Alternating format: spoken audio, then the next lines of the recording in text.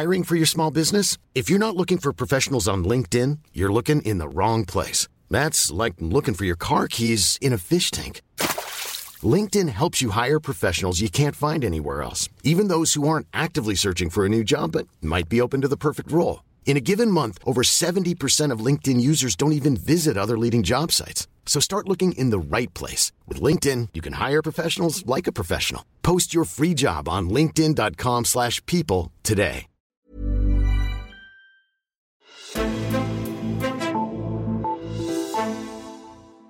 I spreder falske påstande, I laver ekokamre, og I forværrer situationen for teenagepiger, som i forvejen har et dårligt forhold til deres krop. Det er bare noget af den kritik, regeringen de sidste år har rettet mod Facebook, og nu gør det igen i det nye medieudspil. Men Facebook gider ikke høre på det mere og kalder regeringens kritik for aggressiv hadtale. Derfor dykker jeg i dag ned i regeringens historisk krasse kritik af tech-giganternes påvirkning af børns trivsel, og spørger, hvorfor Facebook råber op nu. Jeg hedder Caroline Tranberg, og det her er Altinget Azure. Velkommen til jer to, Chris Lehmann og Simon Lessel. Tak. I er redaktører for henholdsvis det digitale og børneområdet her på Altinget, og I har sammen dækket regeringens nye udspil, og herunder også regeringens kritik af tech-giganterne. Det nye er jo, at regeringen lidt mere højlydt siger, at nu vil de vide, hvad Facebook, Google og de andre tech-giganter laver, og især hvordan deres algoritmer påvirker børn og unges trivsel. Chris, hvad vil regeringen have ud af det her? Jamen, de vil have, den viden, som tech-giganterne ligger inde med, om hvordan deres teknologier påvirker samfundet. Det er sådan overskriften af det. Og der tror jeg godt, man kan spekulere i, om de måske er inspireret af hende her, der hed Frances Haugen, som jo kom lige pludselig ud i alle medier i hele verden med sådan en kæmpe bunke dokumenter, som hun havde taget med sig, for dengang hun faktisk arbejdede i sådan noget med, hvordan, altså hun arbejdede for Facebook i deres afdeling for, hvordan de ligesom påvirkede samfundet, og havde så kørt sur i sit arbejde og havde taget en masse dokumenter ud, som hun så delte med amerikanske og europæiske lovgivere. Og nogle af de her dokumenter viste angiveligt, at Facebook godt selv vidste, at blandt andet Instagram kunne være årsag til, at unge kvinder fik det dårligt med deres krop, men at de alligevel, og at der egentlig også var et arbejde i gang om, hvordan man kunne forhindre det, men at man så på et tidspunkt lavede nogle analyser af, så kunne det godt være, at vi ikke tjente så mange penge, og det skulle måske lige skrue lidt ned for det her arbejde. Ikke? Det var i hvert fald den påstand, hun ligesom kom ud med, som gik verden rundt. Og der synes jeg, det er naturligt at se det her initiativ i udspillet som en forlængelse af det, netop fordi jeg synes, det er værd at bide mærke i, hvad regeringen ikke beder om indsigt i. Fordi der har netop været en livlig debat om, man skulle kræve indsigt bare i algoritmerne.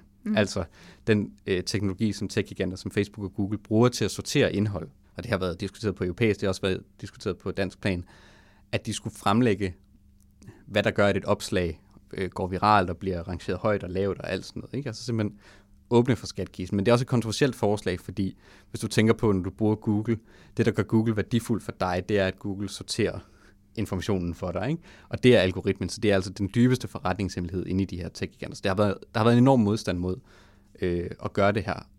Og der synes jeg, det er bemærkelsesværdigt, at regeringen skærer den et andet sted. De vil ikke have indsigt i algoritmerne, de vil have indsigt i algoritmernes påvirkning. Og man kan sige, der undgår regeringen måske også et lidt hårdere slagsmål. Det er stadig følsomt for tech-giganterne at komme ud med den her information. Det kan man også se efter Frances Haugen-lækket. Men det er måske ikke helt lige så følsomt, som at de skal åbne op for nogle af deres dybeste forretningshemmeligheder. Og så skal vi måske bare lige indskyde, at i første omgang så fremgår der udspillet, at de vil spørge, om de frivilligt vil udlevere. Det tror jeg bare er vigtigt at sige, også fordi det siger noget om, hvordan man går til det. Også som vi har talt med Kasper Sandkjær om, at sige, okay, når Facebook bliver spurgt om det her, så er det også tit det, men vi vil gerne være gennemsigtige, vi vil gerne være åbne det her, og så har de ligesom tænkt sig at tage dem på ordet, og så sige, jamen, når vi så spørger frivilligt, vil I give os indsigt i de her algoritmer, hvordan det påvirker børn og unges trivsel for eksempel, så må vi jo se, om I kan leve op til budskaberne om åbenhed, når vi så spørger. Okay, men på trods af, at regeringen ikke spørger om de dybeste forretningshemmeligheder, så har Facebook jo været ude og rette noget kritik, fordi de endnu en gang er trætte af at være regeringens syndebuk. Det er jo heller ikke første gang, at Facebook bliver syndebuk, når regeringen taler om børn og unges trivsel på sociale medier. Så hvorfor er det, at Facebook råber op nu? er et par forskellige årsager til det. Blandt andet mener de, at regeringen lige strammer skruen i forhold til, hvordan de fremlægger blandt andet nogle af tallene fra det her Frances Haugen-læg, jeg nævnte.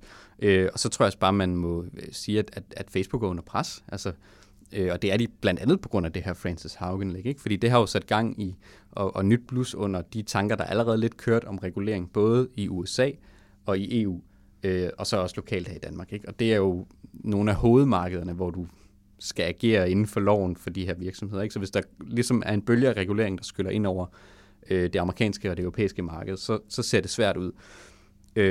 Så man kan bare nævne, at i EU er der den her lovgivning, der hedder Digital Services Act, på vej igennem. Den er lige nu i de sidste stadier, inden den bliver færdiggjort, og det er altså også en lovgivning, som kommer til at have en påvirkning på de her virksomheders mulighed for at tjene penge. Og jeg tror også godt, man kan se det her udspil som liggende sådan i slipstrømmen af den, fordi nogle af tankerne bag er nogle af de samme.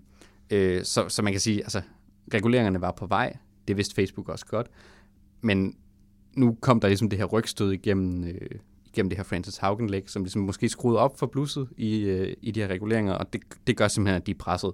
Og man kan lægge mærke til, at deres kommunikation kører af 2 primære budskaber. For det første, så siger de, at de gerne vil i dialog med lovgiverne, de vil rigtig gerne tale, og de vil rigtig gerne ind og holde møder og forklare, om vores teknologi er misforstået, og sådan her virker den egentlig, og det her rangerer vi op og ned, og vi fjerner så meget indhold. Og det er fuldstændig klassisk. Altså den ruller de ud hver gang. Altså den kan man se udløset efterhånden. Men den anden, det her med at anklage regeringen for aggressiv hadtale, som jo er det, Facebooks politiske chef i Norden siger til os, den synes jeg er nyt, og det tror jeg godt, man kan tolke som om, at her, altså nu er det begyndt at gøre ondt, og det er ikke nødvendigvis bare det danske medieudspil, men det er måske mere det samlede billede, der gør, at nu bliver der skruet for retorikken. Men det er jo som sagt ikke noget nyt, at danske politikere vil forsøge at regulere sociale medier, og især over for børn. Og det er også derfor, at du især er med i dag, Simon Lessel, børneredaktør. Da vi skrev sammen, inden vi gik i studiet for at optage det her, så sendte du mig en liste over alle de ting, I har skrevet om inden for regulering af tech-giganter, der handler om børns trivsel. Og det er jo alt fra et politisk forslag om, at politiet skal patruljere kommentarfelter på sociale medier. Der er også den politiske snak om at forbyde streaks på Snapchat, og en snak om at gøre identitetsteori på Facebook og Tinder ulovligt.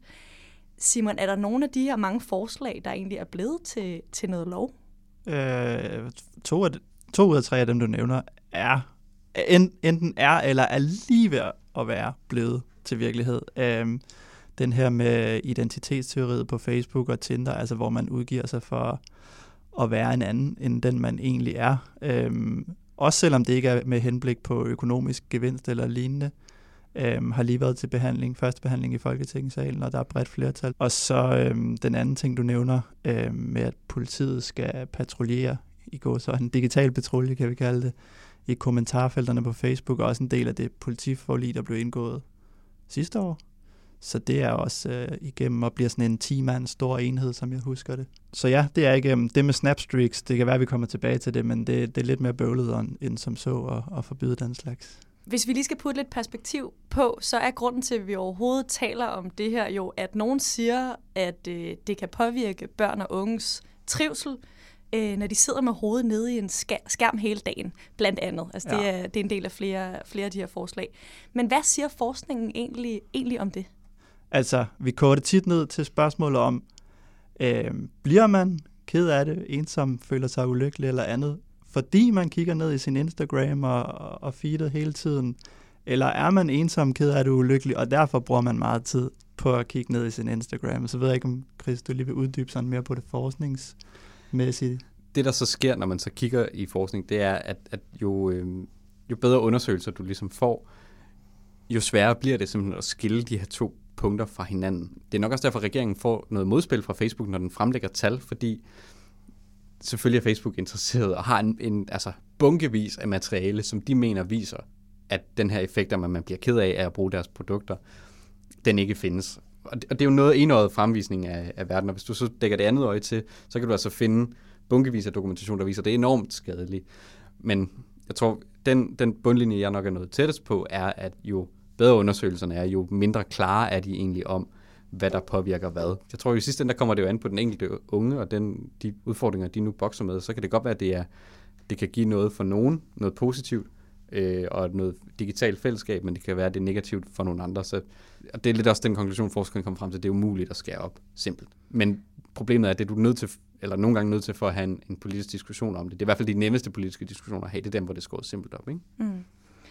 Hvis vi lige går tilbage til nogle af de her helt konkrete tiltag, som både er ved at blive til lovgivning, som du fortalte før, så er det jo nogle forslag, som kommer sådan lidt på tværs af partierne. Men regeringen og Rød Blok har alligevel stået lidt sammen i det her. Hvad er det, der går igen i de her forslag, som regeringen og de her partier, de gerne vil have igennem? Jeg synes, der er 2 spor i det. Det Politikken-interview, du lidt refererer til, og det med den sølvstempelkande og hele pivetøjet, hvor at de 4 partiledere sidder sammen. Der er det jo et fælles ønske om at regulere de her tech-giganter mere, end de gør i dag. Og på den måde bliver det også en lidt større diskussion om, hvilken demokratisk samtale har vi, og hvordan bidrager virksomheder som Facebook til den. Det er også et spørgsmål om, hvor meget skat de skal betale, eller kulturbidrag, vil nogen måske sige. Og det er også det her spørgsmål om, hvordan virker deres algoritmer, og hvor meget kan vi som enkeltstater få indsigt i og få en ret til at påvirke dem. Og så er der et andet spor, som jeg lige der stod og tænkte over det, måske havde lyst til at kalde enkeltsagsspor, og det skal ikke forstås negativt, men en gang imellem, så kommer der jo undersøgelser fra nogle af de store børneorganisationer om en stigning i digitale krænkelser, eller hvad det nu måtte være. Og det afføder tit politiske diskussioner af, om man skal skærpe lovgivning eller lave en digital makeover nogle steder af straffelovgivning, fordi den del måske ikke har fulgt med tiden og med det liv, børn og unge lever på internettet. Så det er sådan, der er sådan 2 spor i det, hvis man skal beskrive det lidt overordnet. Nu taler du om børneorganisationer, der kommer med en ny rapport, og så kommer det ligesom til at afføde en politisk debat. Et andet eksempel var dengang, hvor influencer Fie Laursen lagde et selvmordsbrev på Instagram, som fik børne- og undervisningsministeren til at foreslå, at influencer skal have samme ansvar som en redaktør på et medie, så de også skal leve op til for eksempel regler om presseetik. Vil du lige forklare, hvad det er, der sker her? Jamen, jeg tror egentlig bare, det underbygger min påstand om, hvordan at man... Jeg tror måske Mette Frederiksen siger, at man asfalterer lidt, mens man kører. Er det ikke den formulering, hun har brugt under corona i hvert fald? Altså, at der tit dukker nogle eksempler op fra virkeligheden, som måske er et billede på, at måske alt efter, hvordan man ser på det, skal laves noget lovgivning på det her, og så tager man det op. Og det underbygger måske også min påstand om, hvordan man arbejder på det her område. Altså det her med, at jamen, skal vi have lavet... Altså skal vi have pålagt blogger og influencer som Fie Laursen et redaktørlignende ansvar? Jamen jeg tror, man diskuterede det allerede tilbage i 2019, og hvis man så kigger i det her nye medieudspil, så er det et forslag igen, at en arbejdsgruppe skal se på det her. Mm. Og jeg tror også bare, vi kan konstatere, at det her medieudspil kommer også bare på sådan et helt forløb, hvor regeringen har nedsat arbejdsgrupper, som også skal kigge på, hvordan børn og unge bliver påvirket af sociale medier, og hvad for nogle reguleringer man kan lave. Den har udgivet sine egne politiske holdninger i en hvidbog. Så der er ligesom sådan en mølle, der kører, hvor der kommer nogle arbejdsgrupper, så kommer der måske noget materiale, så kommer der en rapport fra arbejdsgruppen, som bliver bearbejdet politisk, og så kommer der nogle forskellige udløbere af det medieudspillet. Der er også sådan en konkret lov om regulering af sociale medier på vej igennem, som ligger over i Erhvervsministeriet. Så sådan, det er ikke fordi enkeltsager ligesom driver lovgivningen, men de kan godt sætte gang i en proces, som så kører over flere år, inden der kommer noget ud af det, ikke? Det er jeg sikker på, at I 2 kommer til at følge med i. Tak fordi I var med i dag. Chris Lehmann, Simon Lessel. Tak. Henholdsvis digital redaktør og børneredaktør her på Altinget. Og også tak til dig, der lyttede med derhjemme. Hvis du vil læse mere om Simon og Chris' dækning og om vores andre journalisters dækning af dansk og europæisk politik, så sker det inde på altinget.dk. Jeg hedder Karoline Tranberg, og vi lyttes ved.